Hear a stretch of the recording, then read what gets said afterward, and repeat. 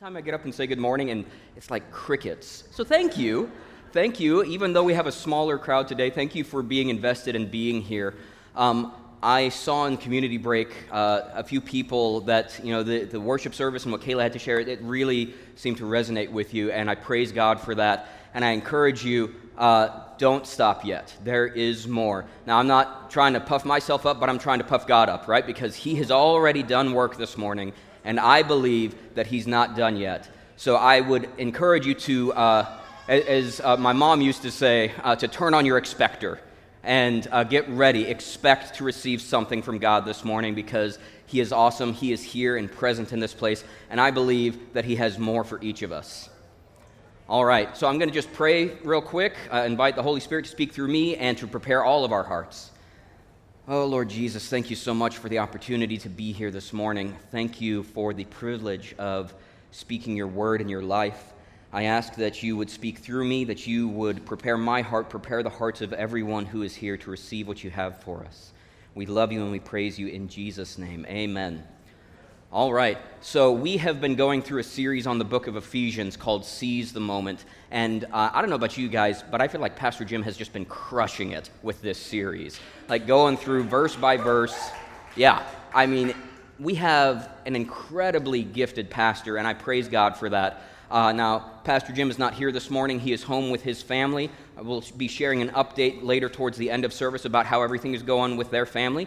But things are going very, very well. God's answering prayers, and things are going well. We'll provide more information later. But Pastor Jim started us on this series. I believe today is week 11 of the series, and we are getting to the very end of the book of Ephesians. It's been an awesome ride. If you have missed something, I encourage you, go onto the City Church YouTube channel and check out some previous messages because every single one of them just hits home. It's been incredible. As I said, this is it looks like I'm on the wrong slide here. We got Isaac or Trey. It looks like I'm on lyrics for worship here. Yeah, that's not my, come on up, Michael. All right, we'll try again. Ready for me, Trey? Hey, let's give a hand clap to Trey. Thank you, Trey. You guys, we have such an amazing production team at City Church. Guys like Trey show up, and they get here early. Like, I would still be in bed at that time if I could be, but I have a 2-year-and-a-half-year-old, so I'm up really early. But they get here early, and they make sure stuff's working, and they fix things so quickly like that. So thank you, Trey. Thank you, Quinn. Thank you, Isaac. You guys rock. I so appreciate you. Yes, absolutely. So, as I said, we're on this series in the book of Ephesians. This is a letter written by the Apostle Paul to the church at Ephesus.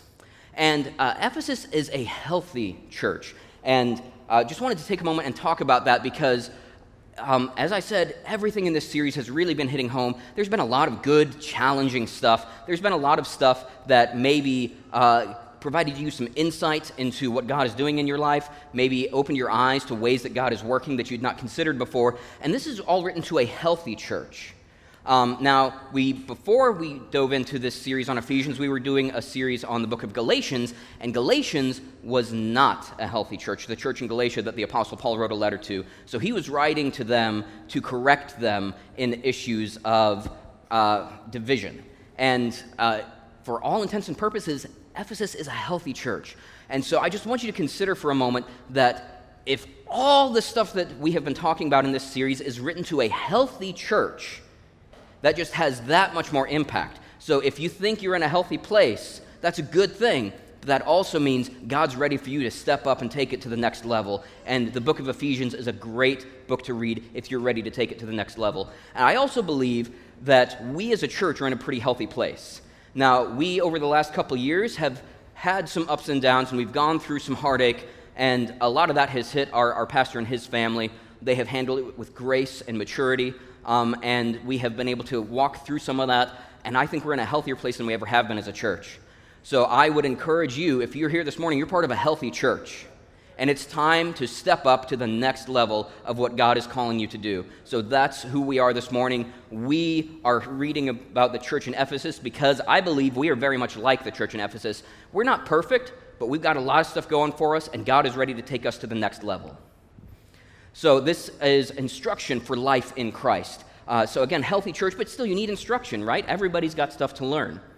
And this has included things like a call to reject sin, a call to unity as a body of believers, and most recently, expressing faith in Christ by obeying those in authority, which is not super popular, if we're honest, right? Nobody likes that word, really, authority, but we are told in the book of Ephesians that we should obey those in authority. It talks about parents and children. It talks about masters and slaves. And I do believe, and Pastor Jim dove into this great last week, so you can take a closer look, but that applies also, I think, to our professional workplace, right?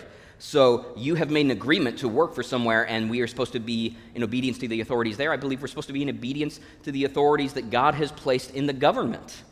This is including the president, Congress. Maybe we don't agree with all their decisions. I know I don't always agree with all their decisions, right? But we are still to respect their authority, and Scripture says that God places the leaders in place. So we're supposed to obey authority. And if you have a hard time doing that, maybe you should start praying for your authorities and ask that God would draw them closer to Him and perhaps change their hearts if you don't believe they're making godly decisions. So that would be my challenge to you when it comes to authority.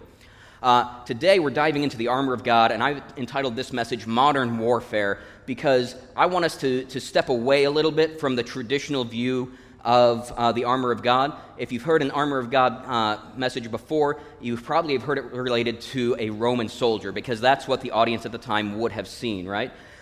Is a Roman soldier. And I will talk about that a little bit, but I want to take a look at it from a more modern perspective because I believe everything about the armor of God is applicable here and now and not just history. And I want to thank Brian Lightbourne. Brian helped me out this week by giving me a little bit of perspective into what modern military equipment might look like. I know Brian's in the military. Who else is in the military in the house today? Nobody. Here we go, in the back. I know we've got some military folks here. I know we've got some veterans here. So I hope that I don't mess anything up, Brian. I hope I interpreted your notes correctly. But I thought it would be really cool to look at stuff, not just from the perspective of a Roman soldier, but for more of a modern soldier. And if you have a hard time looking at God as someone who would have you be a soldier, then I encourage you to take a closer look at your scripture. Because all throughout the Old Testament, He calls the Israelites to fight. He does not call them to domineer or to devastate. He does not call them to be dictators, but He does call them to fight for what He has called them to. He calls them to be a people set apart and to fight for that, and that is what we are called to do as a church. We're not supposed to be of the world. We're in the world, but not of the world, and that's part of what the armor of God is. Scripture says God Himself is a warrior, and if we look in the book of Revelations at the return of Christ, He is a warrior. He is riding on a white horse, carrying a sword. It says He's got a robe dipped in blood. Like, He is not coming with lambs and lilies and just to love on all the children. He is coming to free His people for eternity. And that takes a fight. So I'd encourage you, this is part of God's character. And so let's not dismiss this part of who He has called us to be. So we begin in Ephesians 6 in verse 10. Finally, be strong in the Lord and in the strength of His might. Now, it starts with this word finally because this is something that the Apostle Paul has been laying a foundation for. This is the last thought on 5.5 previous chapters covering instruction for a healthy church. Now, I want to remind you, it is for a healthy church, and so even a healthy church has a lot that we can work on. So he's been laying a foundation, and everything that came before has been building to this. So just as kind of a quick recap of some of the things that have come before, we talked about your identity in Christ, your prayers for others,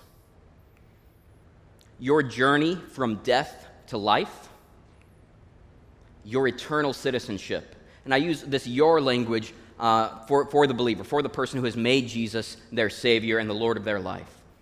Your role in the mystery of the gospel. God's power at work within you. God's plan to mature you. God's truth spoken to and through you. God's love instead of the world's lust. And God's heart for unity among his people. And God's call to obedience. That's really lightweight stuff, right? You got all that? That is a ton of information. So finally, with the understanding of all that has come previously, finally we are ready to hear about the armor of God. And so, again, I'd encourage you, go back and listen to those previous sermons because it is all build up to this passage. Because if you are not in that healthy place, you're not ready to put on the armor. So finally, be strong in the Lord and in the strength of his might. And I want to talk about strength for a moment because, well, how are we supposed to be strong? Right? Sure, be strong in the Lord. How are we supposed to do it? Do the thing. Do the thing that we spent the last 3 months talking about, right? This includes rejecting sin, speaking truth, loving God, and loving others. So we are to be strong in the Lord by practicing the things that we have been studying in the book of Ephesians. And then do it again and again, because this is not a one-time deal. It's not something to mark off your to-do list. I don't know about you guys, but sometimes I fall into the trap of what I call checklist Christianity. It's where I have, done my Bible study, check, attended Sunday morning service, check, prayed for somebody, and it's really easy, at least for me, to fall into that mentality sometimes because that simplifies it, right? And the funny thing is, I'm not even a checklist guy. My wife loves checklists. She is great at making lists and helps keep me organized. On my own, I'm like, ugh, but somehow that makes sense for my faith, for the most important thing in my life. So it's a challenge, but please don't make this your checklist Christianity because it's not just a to-do list. This is a new way to live. This should inform everything that you say and everything that you do. It's like working out or building a muscle. Anybody in here like to go to the gym?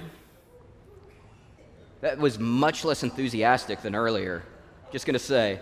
That's all right. I'm with you. I'm not enthusiastic about the gym either, but it is good for us, right? We have to build that muscle. We have to work out so that we have the strength that we need because we are called to be strong in the Lord. And so if we feel like we are weak in the Lord, if we are not strong, we cannot equip that armor. Now, we are told to put on the whole armor of God. And just to take a look at armor real quick, in the context of a Roman soldier, we're talking 45 pounds of equipment. That's a lot of weight. Brian told me that a modern soldier will carry between 70 and 120 pounds, depending upon their specialty. That's a lot of weight. Do you think that they're skipping out on gym days? Probably not. There's a reason that they have PT every morning, right? Like, you don't skip out on your gym time if you're carrying that much weight. So as Christians, we can't skip out on exercising our obedience to God, on exercising our understanding of his word and putting things into practice because that's a lot of weight that we have to carry. And it's not just so that we can carry a load, it's so that we can be prepared to stand against the enemy. Because armor is heavy, but it is needed. I don't know about you guys, but I have been hurt at times. I've been hurt by other people. I have been hurt by things that are said and done. I have been hurt by wrong belief systems that I have held. And we need the armor of God to help protect us from those things. We have to condition ourselves to wear it.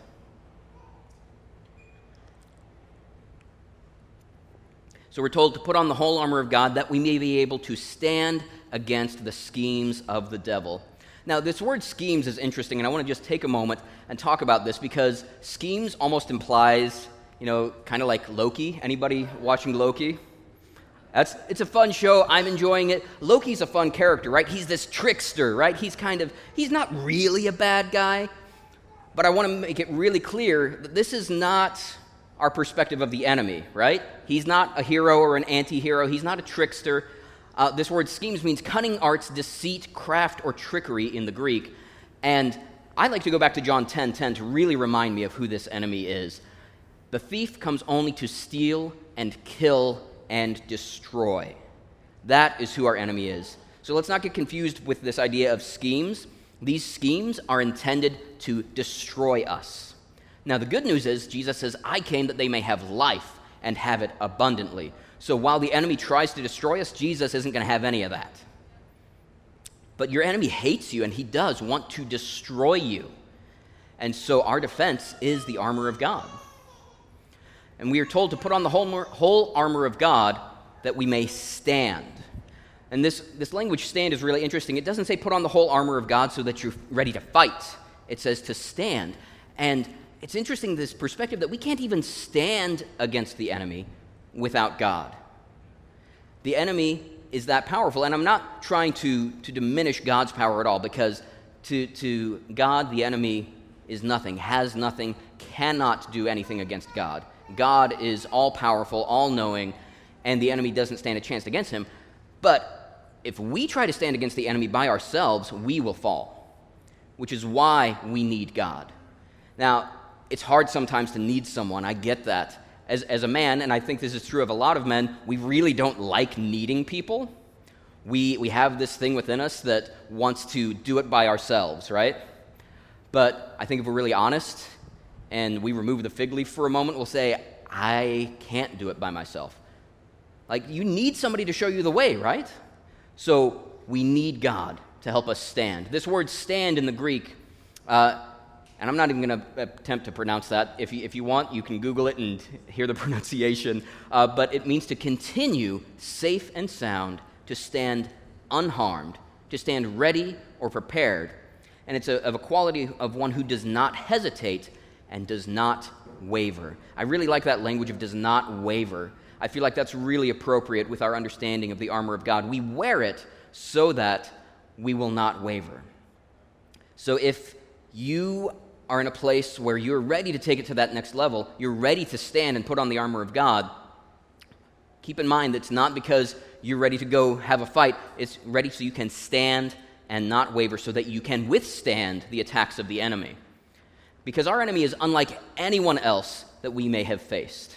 Now, we understand what an enemy is in at least a physical context, right? Because we are in a world where we constantly hear of wars or battles or just fights between groups of people all over the world, right? It's impossible to avoid. But those are fights between people, and this is very, very different, because we do not wrestle against flesh and blood, Ephesians says, but against the rulers, against the authorities, against the cosmic powers over this present darkness, and against the spiritual forces of evil in the heavenly places. So this is the description of our enemy. This is not a human enemy. These are not humans in authority. These are spiritual beings. These words, rulers, authorities, cosmic powers, and spiritual forces, if you look at these in the Greek, they all very clearly describe a spiritual being. And so we also are spiritual beings. We are three-part beings, and one part of that is the Spirit, right? Just like Jesus had a spirit, we have a spirit. We are spiritual beings. But these spiritual beings, these rulers, and this is the Greek word rulers here is talking about a principality, rule, magistracy of angels and demons. So this is a spiritual being standing against us. And if we're honest, it sounds a little bit like the boogeyman, right? It sounds a little bit like the boogeyman because, I mean, I'm not a horror movie guy. I hate horror movies, but I have seen one or two, and this seems like the kind of thing that just makes Hollywood money, right? The interesting thing, though, is if you take a step back and look at it, it's a really solid tactic. Why wouldn't the enemy want us to just think of him as the boogeyman? Because you won't stand against something you don't believe is there. So I challenge you, take it seriously, because we do have an enemy. He's not just a boogeyman. He's not some Hollywood movie creature. He's a real enemy. And the enemy, I believe, takes whatever form is most effective. So, we don't really see what we would consider demons in our society. However, if you take a mission trip, and Kayla has just come back from a recent mission trip, we support missionaries all over the world that see physical manifestations of demonic presences. These are things that are scary, and they look like something out of the horror film, and it's real. Now, I'm not trying to scare anybody, but this is real. I believe the reason we don't see that here is because in our society, it would be dismissed as a trick or a special effect, right? Oh, yeah, I mean, I saw that in a movie last week, or that's in a video game, or whatever, because somehow our more reasoned or progressive mindset says, well, that's not real. So put that mindset to the side and understand that it's to the enemy's advantage to make you think that, to make you think that he's just a trick. Recognize the threat, because it is real, but also don't live in fear, because the good news is that, as Paul wrote in Romans 8, neither death nor life, nor angels, nor rulers, nor things present, nor things to come, nor powers, nor height, nor depth, nor anything else in all creation will be able to separate us from the love of God in Christ Jesus our Lord. So yes, the enemy is real, but the enemy cannot separate us from God. The enemy cannot separate us from the love of God. But we do need God so we can stand against these forces. We cannot stand against them on our own. So as we continue in the book of Ephesians, as we start to get a little bit into the armor, we're told to take up the whole armor of God, that you may be able to withstand in the evil day, and having done all, to stand firm. Now, this word withstand is slightly different than the other language that says just to stand. The word withstand means to resist, to set against, to oppose. And so I think that we need to kind of put both these, withstand and stand, together to understand that we put on the armor of God to resist and not waver. So we are equipped in God's armor to resist and not waver. And this word evil day, I had to look into this in the original Greek, because if you've studied the Bible very much at all, there are certain days that Scripture talks about, right? And I thought, okay, is this a specific day that it's talking about? And it's not, actually. It is not referencing a specific day like the day of the Lord. It actually is just referencing what you might call evil times. Because God knows that we live in a broken world and that there will be evil times. I mean, if you lived through the last year and a half, you know there are evil times, right? Like, life can get hard. And so we're not just preparing for a specific day, but we're preparing for the inevitable times, because the evil times do come, which to me is actually kind of a relief, because I'm not waiting for this one moment. I am developing a lifestyle of preparation to stand during the evil times.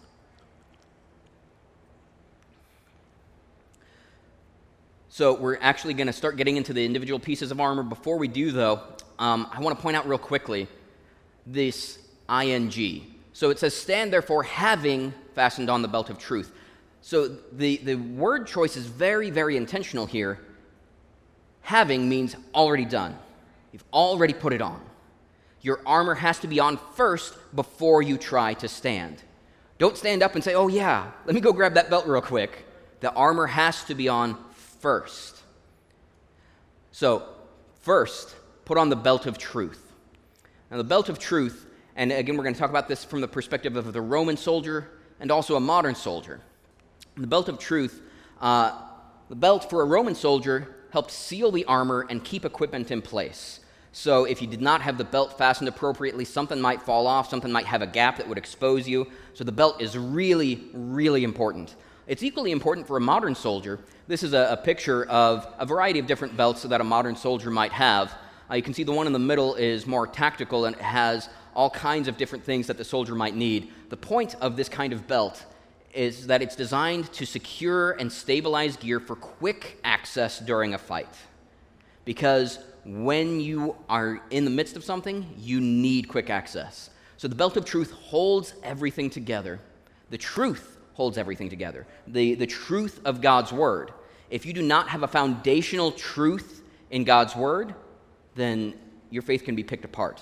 This is why we talk so much about the inerrancy of Scripture. We believe that the entirety of the Bible, from the book of Genesis through the book of Revelation, was inspired by the Holy Spirit. And the words that were written were not just made up by men, but were given to men by God to express his plan for mankind. And so, if you do not believe that, if you do not have that foundation of truth, well, your belt's not going to hold up your pants and you're going to be really embarrassed. But that's what we need, because if you don't have that foundation, it's really easy to pick apart Scripture. Well, I believe this part, but not that part. And if you even give an inch to say, well, I don't think that's really what was meant. I think maybe Moses or Paul or whoever misheard God on that one. Well, then how do you know that what we have about what Jesus said isn't accurate? The belt of truth holds everything together. You have to have that truth as a firm foundation. And making the modern comparison again, you want quick access to the truth when you need it. Right? If you are in the midst of a fight, you need the truth and you need it handy. Now, I'm not just talking about keeping your Bible at your side, which is really good. It's good to have it there. It's good to know it, but it's also good, as Jesus says, to abide in my word in John 8. He says, if you abide in my word, you are truly my disciples, and you will know the truth, and the truth will set you free. So abiding in his word means spending time reading the Bible. I'm going to make it as plain as I can. Read the Bible.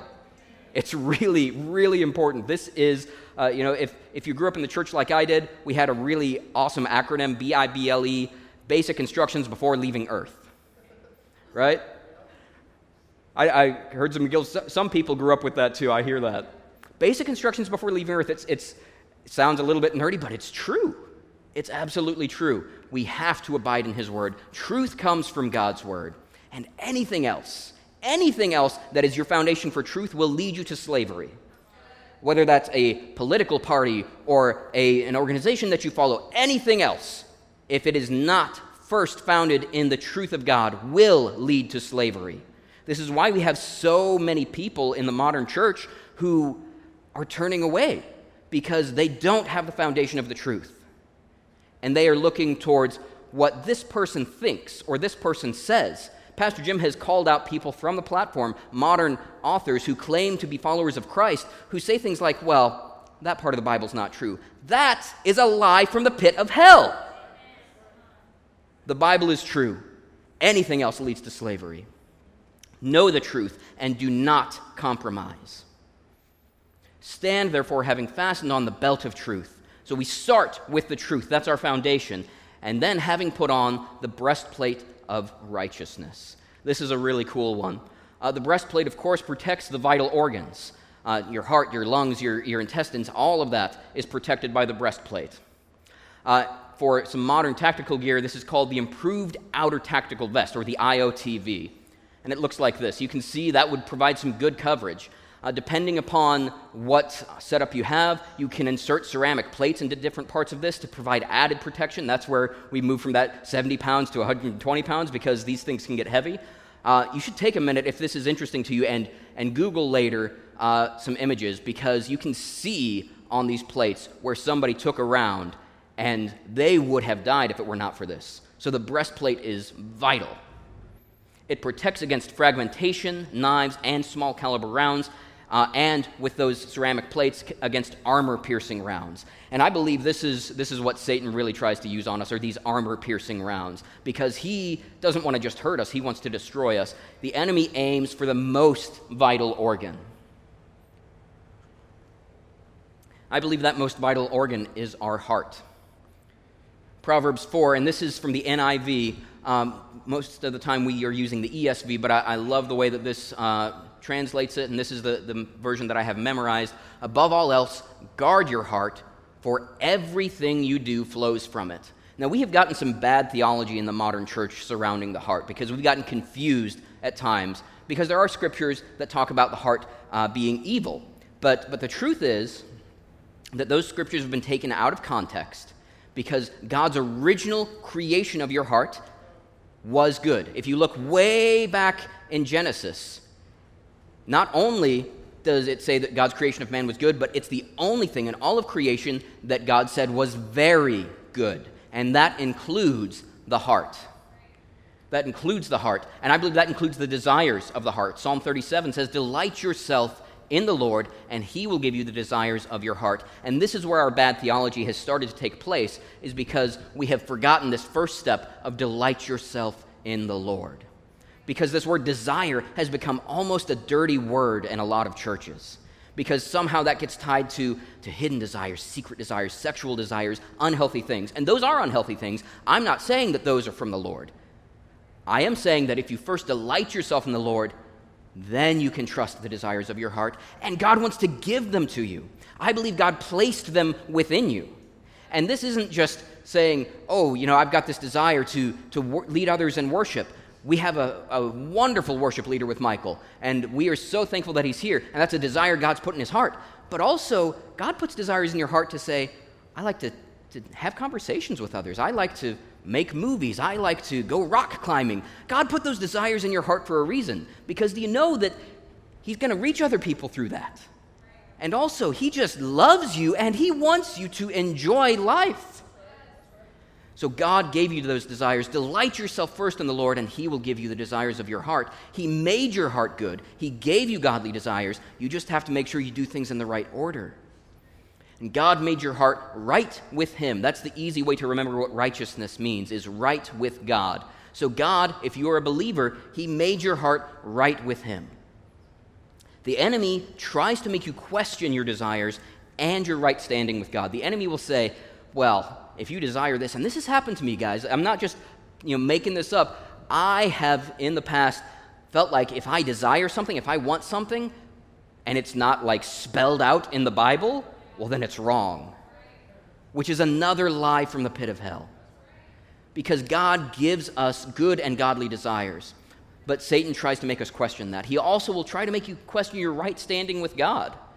Are you really saved? Are you really righteous? That thing that you did yesterday, that thing that you did last week, are you sure? You sure? But if you remember earlier, we saw that nothing can separate us from the love of God. We have right standing. Certainly we have moments where we are disobedient, but that does not mean that we have lost our right standing. That means we need to correct that behavior and move forward in life with God. So living from your God-given desires puts you where God created you to be. I wholeheartedly believe this. If you have been trying to squash those desires down, then I'd encourage you, try to just see what following those does. Again, delight yourself in the Lord. Begin with that relationship with God. Don't just follow a desire because it feels good, but because you have started with, God, I love you. I want the good things that you have for me. Please awaken the desires within me that you put there. And the really cool thing is that I believe you'll find some of these things are things that have been in your heart since you were a kid, because God put them there when he formed you in your mother's womb. And I believe that if you are following God wholeheartedly, that he will put those desires in your heart and he will give them to you. The other thing is that we need our heart just to follow God. You shall love the Lord your God with all your heart, with all your soul, and with all your mind. Guard your heart and live wholeheartedly. Without it, you're not going to live in the life that God has given you. I'm not saying you're going to have a bad life, but you will not know the abundant life that John 10:10 talks about. That abundant life is not just in eternity, but it is here and now that life begins. And I believe you can have that if you delight yourself in the Lord and follow the desires that he put within your heart. So moving on to the next piece of armor here, as shoes for your feet, having put on the readiness given by the gospel of peace. Now, the previous pieces of armor are like really, they roll off the tongue, the belt of truth, the breastplate of righteousness, and the shoes for your feet ready by the gospel of peace. So I'm going to call these the combat boots of readiness, all right? The combat boots of readiness. Now, a lot of the times these get called the shoes of peace, but I believe if we look at the scripture, it is really more about readiness to share the gospel of peace. So ready to share the gospel. Now, feet are sensitive, right? We know this. If you have ever stepped on a Lego, you know that feet are sensitive. These things hurt, so we got to protect our feet, right? And we need a firm footing to stand. If the purpose of the armor is to stand, we need to make sure that our feet are properly equipped so we can stand. You don't want to step on a Lego and fall over. Now, this is a combat boot that you might wear in the military. The really cool thing about military footwear is that not only is it lightweight and extremely durable, but it's appropriate for the environment. So whether you are in a warm environment or a cold environment, whether it's rocky terrain or sandy terrain, the military is going to equip you with the appropriate footwear for that terrain. And so what we need to take from this spiritually is that we need to make sure our footwear matches where we're going. So that means that we need to be ready to share the gospel when the opportunity arises. Now, for each of us, this can look a little bit different. The foundation is the truth, that belt of truth, knowing the Word of God, living out the Word of God. But there are certain areas where God has called each of us to minister. And sometimes these are through specific relationships. Sometimes these are within the church. I believe most of the time this just happens in life as you're out on the job or you're filling up the car with gas or whatever it may be. So be ready to share the gospel when the opportunity arises. In 1 Peter 3, Peter wrote, "In your hearts honor Christ the Lord as holy, always being prepared to make a defense to anyone who asks you for a reason for the hope that is in you. Yet do it with gentleness and respect." Now, in this context, Peter's actually writing to Christians who are about to be killed. And this is one of the things that is so wild to me about Christianity, is that people who don't know God recognize in these circumstances there is something different. You're about to be killed, but you don't seem intimidated by that because they have that hope. Now, of course, we live in a society where, as Kayla was mentioning earlier, praise God that we can meet openly, that we don't have to have an underground church, that we can speak freely. But there are places in the world where you can be killed for professing faith in Jesus Christ. Praise God that He equips us with that answer, that we can be prepared to give an answer for the hope that we have. But also in our time here, the other application is that anywhere we are, the Holy Spirit can work within us. But we have to be prepared. We have to have that foundation in the truth to be spending time with God so that we're ready to share a reason for the hope that we have. So know the gospel and be ready. Our next piece of armor is the shield of faith. It says, in all circumstances, so not just in some circumstances, but in all circumstances, take up the shield of faith, with which you can extinguish all the flaming darts of the evil one. Now, the shield is intended to stop what the armor might not. There's a reason that this is a separate piece of equipment removed from the body, because especially in Roman times, there were projectiles, arrows, spears, whatever is coming your way, that would absolutely tear you up if it hit your regular armor. This is why you have that shield that goes out first. This is heavy duty. This is going to be able to protect you. But what's interesting is that as big and protective as these shields are, by themselves, they weren't as effective as they could be, and I'll get into that in just a moment. But the shield is intended to stop what the armor might not. And it's talking about these flaming darts of the evil one. And these flaming darts can take many shapes. They can be thoughts, feelings, fears, which are not our own. As Kayla was sharing earlier, these can be shame that you carry with you. Do you know that that's not from God? Thoughts, feelings, and fears which are not our own are ways that the enemy tries to attack us. And I want to challenge you. Do you think that every thought going through your head is from you? Because it's not.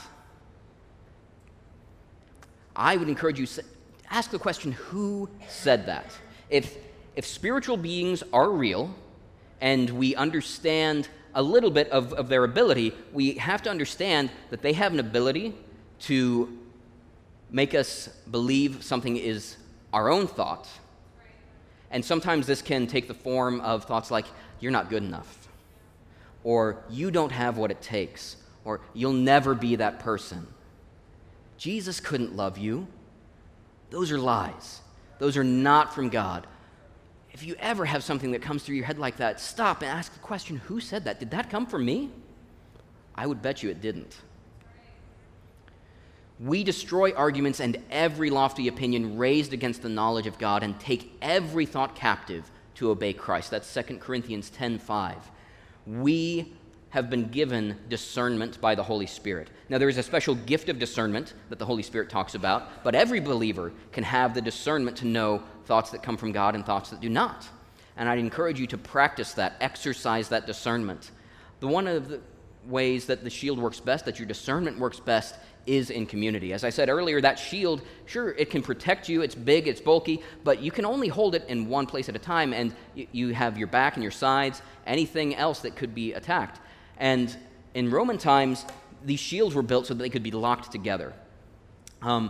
There is a really cool scene in the movie Gladiator, which is just such a cool man movie if you've never seen it, where these are all slaves in the arena, in the Colosseum, and they are reenacting a battle where they are supposed to be the losers.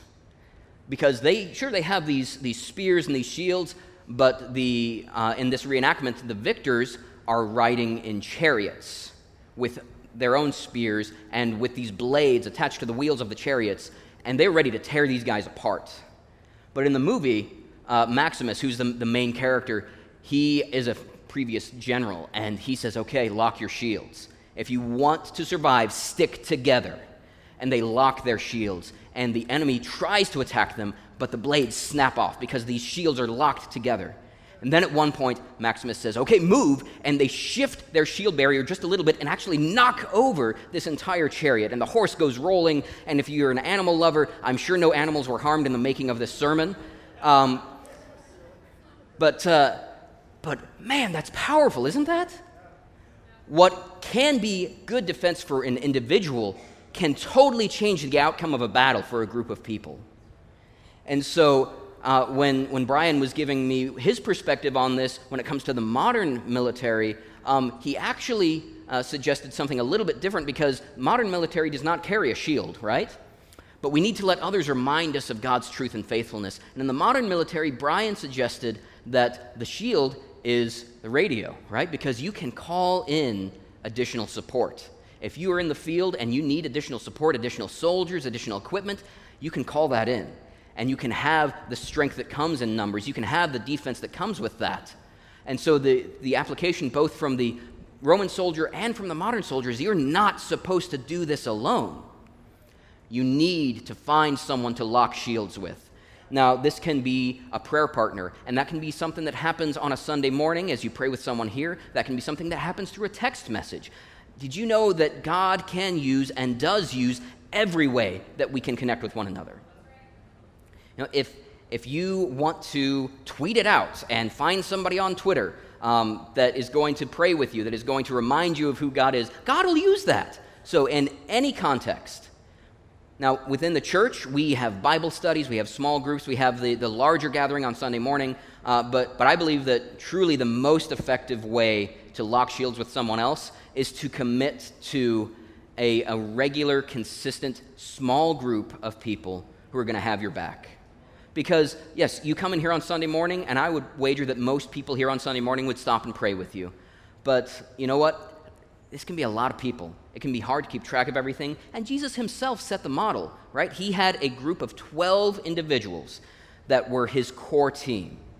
Now, he ministered to hundreds, thousands at a time, but he always came back to this core group, this small group of 12 individuals, and they were the ones that locked shields together. So I'd encourage you, again, whether that is something online or something in person, find that small group of individuals who's going to have your back.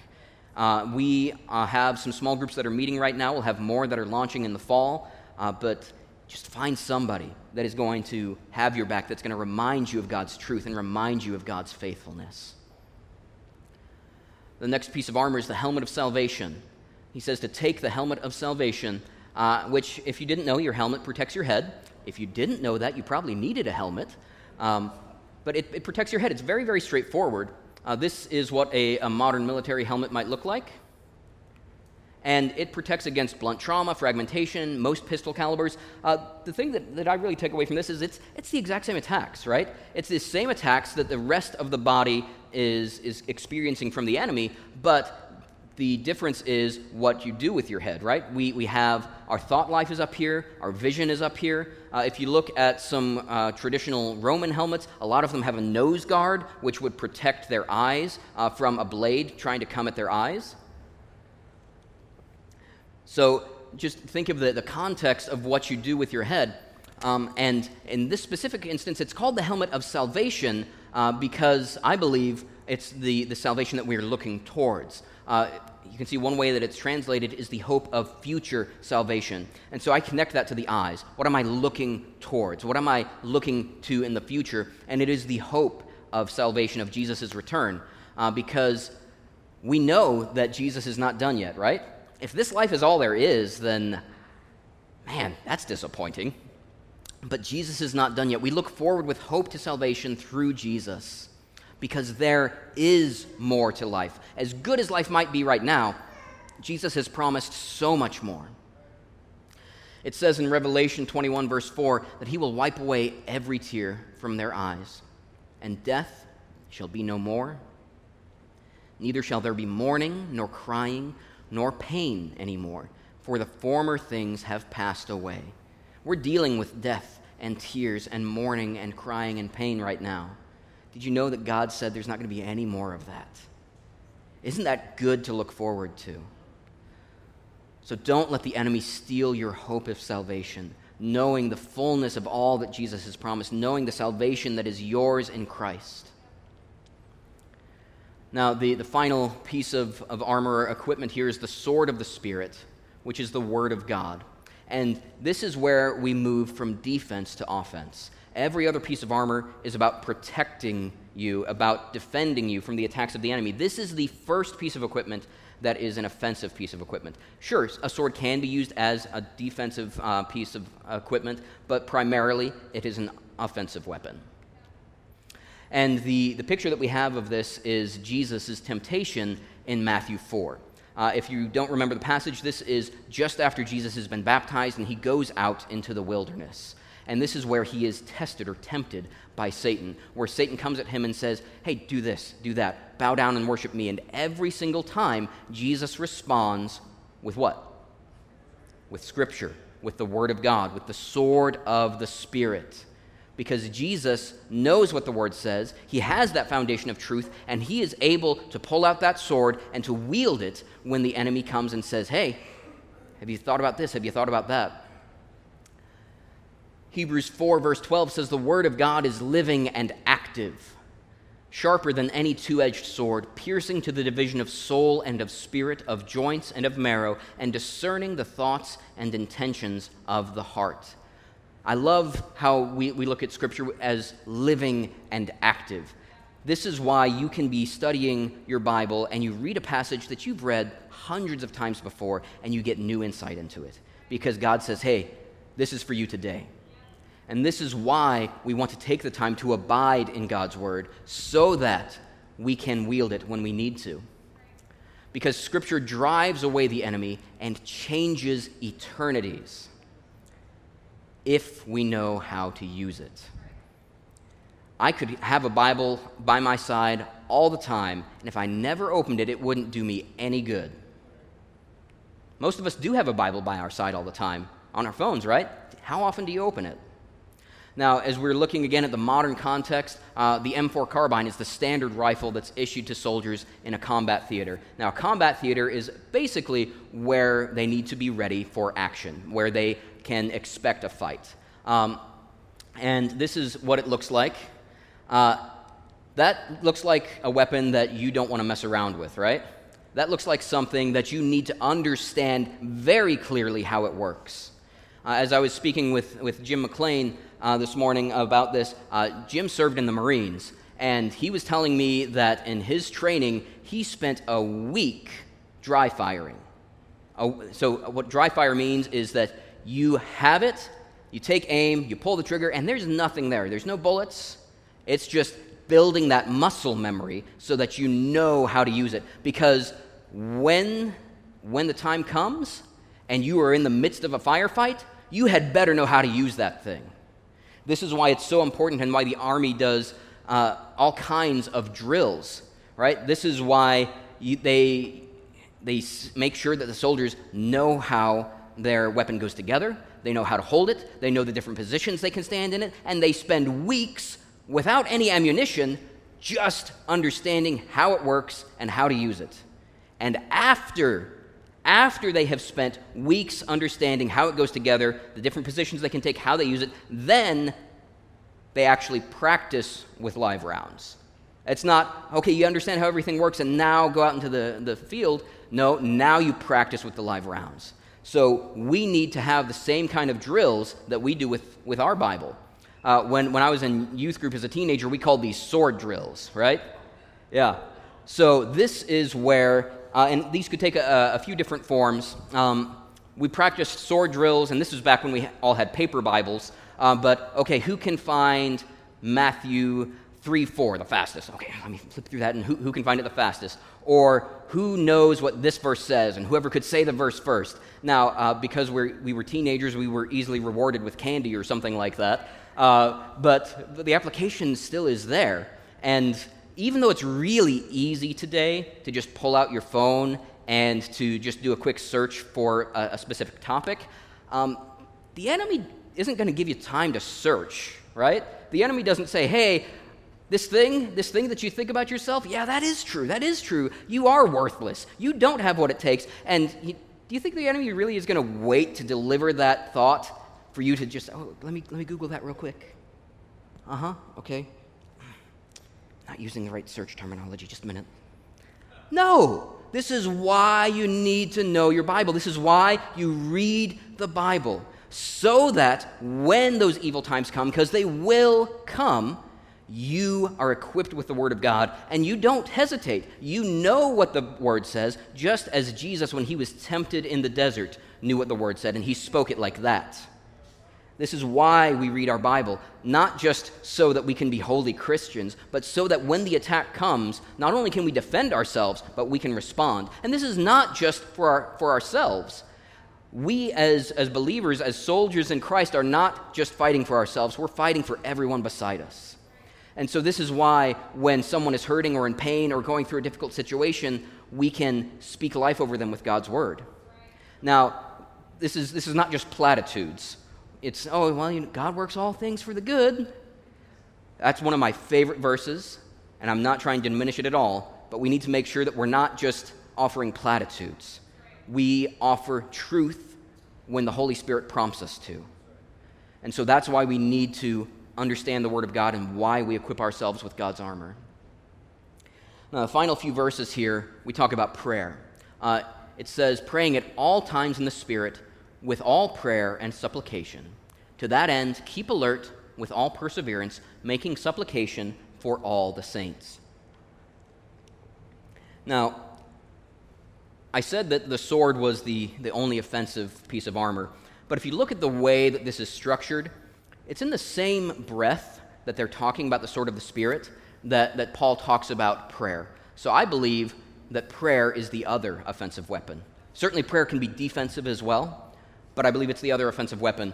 Mark Barrelay, we've had conversations about prayer before, and Mark likes to look at prayer as the heavy artillery. Like, before you get up there to minister or before you go on that missions trip, you are praying, and God is using that heavy artillery to go soften up the enemy lines. It can be used in so many ways. So we can pray through Scripture. We can pray in song. We can pray the Lord's Prayer. We can pray whatever God has put in our heart, and we can do it out loud. We can do it silently. We can pray in any number of ways. God hears all of it. He hears all of it. Now, we don't always get the answer that we're looking for. Sometimes we misunderstand God's purposes. God's ways are higher than our ways, Scripture says.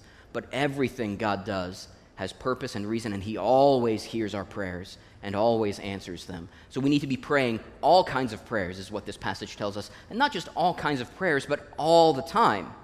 Now, I'm not saying that you can't do anything but be on your knees 24/7. There are times to be on your knees. There are absolutely times to be on your knees before God. But there are also times where you're in traffic and somebody cuts you off, and you can just say that quick prayer, Lord, please help me to have a right heart in this situation. Please help me not want to just honk my horn and yell at this person, because that's not Christ-like. Or when you are about to step into that meeting, okay, God, let me speak what you want me to speak. Whatever it may be, take that moment. It takes seconds to shoot a quick prayer out, right? And God hears it. He loves it when you involve Him in your daily life. So we have all kinds of prayers all the time for all God's people.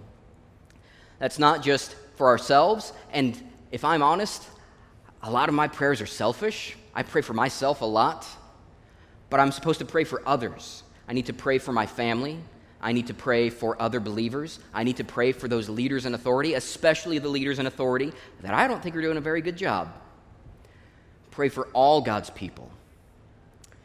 And I love this. He closes this passage in verse 19 and says, "And also for me, that words may be given to me in opening my mouth boldly to proclaim the mystery of the gospel, for which I am an ambassador in chains, that I may declare it boldly as I ought to speak."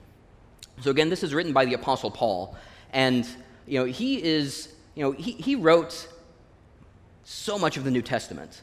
We kind of think of him as a super Christian. Do you know super Christians need prayer? People who we think are, man, if I could just be like them, I would be so holy. Paul didn't see himself that way. Paul saw himself as someone that said, guys, please pray for me. I don't know that I can do this by myself. In fact, I know I can't. So please pray for me. Pray that I can speak boldly. Pray that I can do what God has called me to do. So pray for your leaders. Pray for your leaders. And that's where I want to talk about our leaders, the Simpsons. We need to pray for provision, for boldness, and for God's leading, for Pastor Jim and for Carmen and their family. Now, I told you earlier that I wanted to give you guys an update. First off, thank you for the prayers. Just as a quick update for those who don't know, there have been 2 surgeries that have taken place within the Simpson household within the past couple of weeks. The first was breast cancer surgery that Carmen went through. And the surgeon said that it went so smoothly. It was as smooth as it could be. And they got everything out. When they were looking at things, from a modern medical understanding, they got everything, and there's no way it's coming back.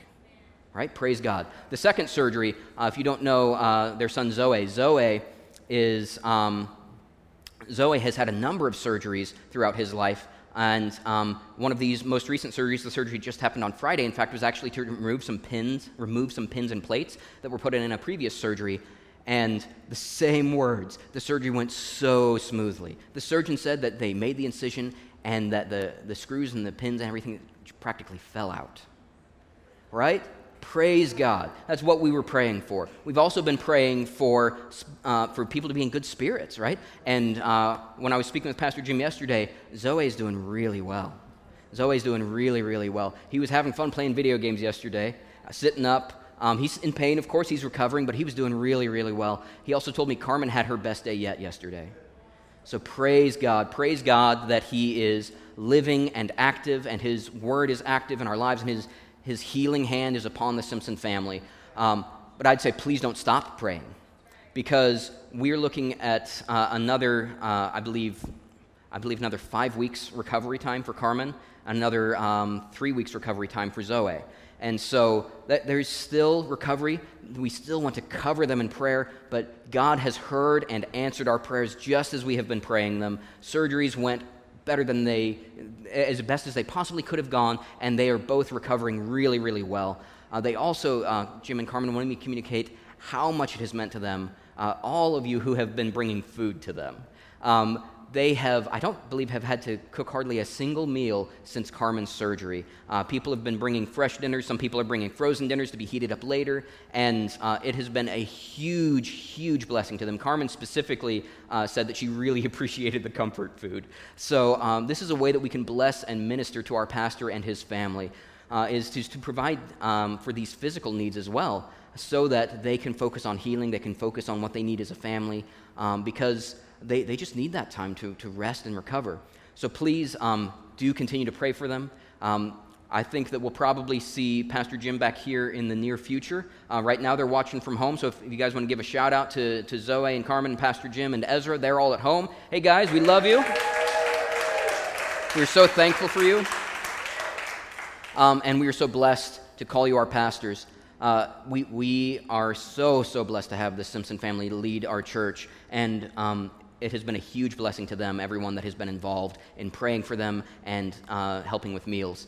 If you are still interested in helping with meals, maybe you've not signed up yet, the plan is to continue providing meals for quite a while, though I think that they're transitioning to some frozen dinners that the Simpsons can just kind of heat up or throw in the crock pot whenever they want. My wife, Crystal, is overseeing that. If you'd like to be involved, please talk with her. But overall, man, praise God. Praise God that He is watching out for the Simpson family. Praise God that He has equipped us as a church to be able to continue moving forward and growing in maturity, even though our pastor has to step back for a moment. So thank God for that. So as we end today, I want you to remember that all of this is about growing into who God has called us to be. This whole book of Ephesians has been about a healthy church growing up even more. And so, finally, pray. Right? This is where I want to end today because we have the whole armor of God.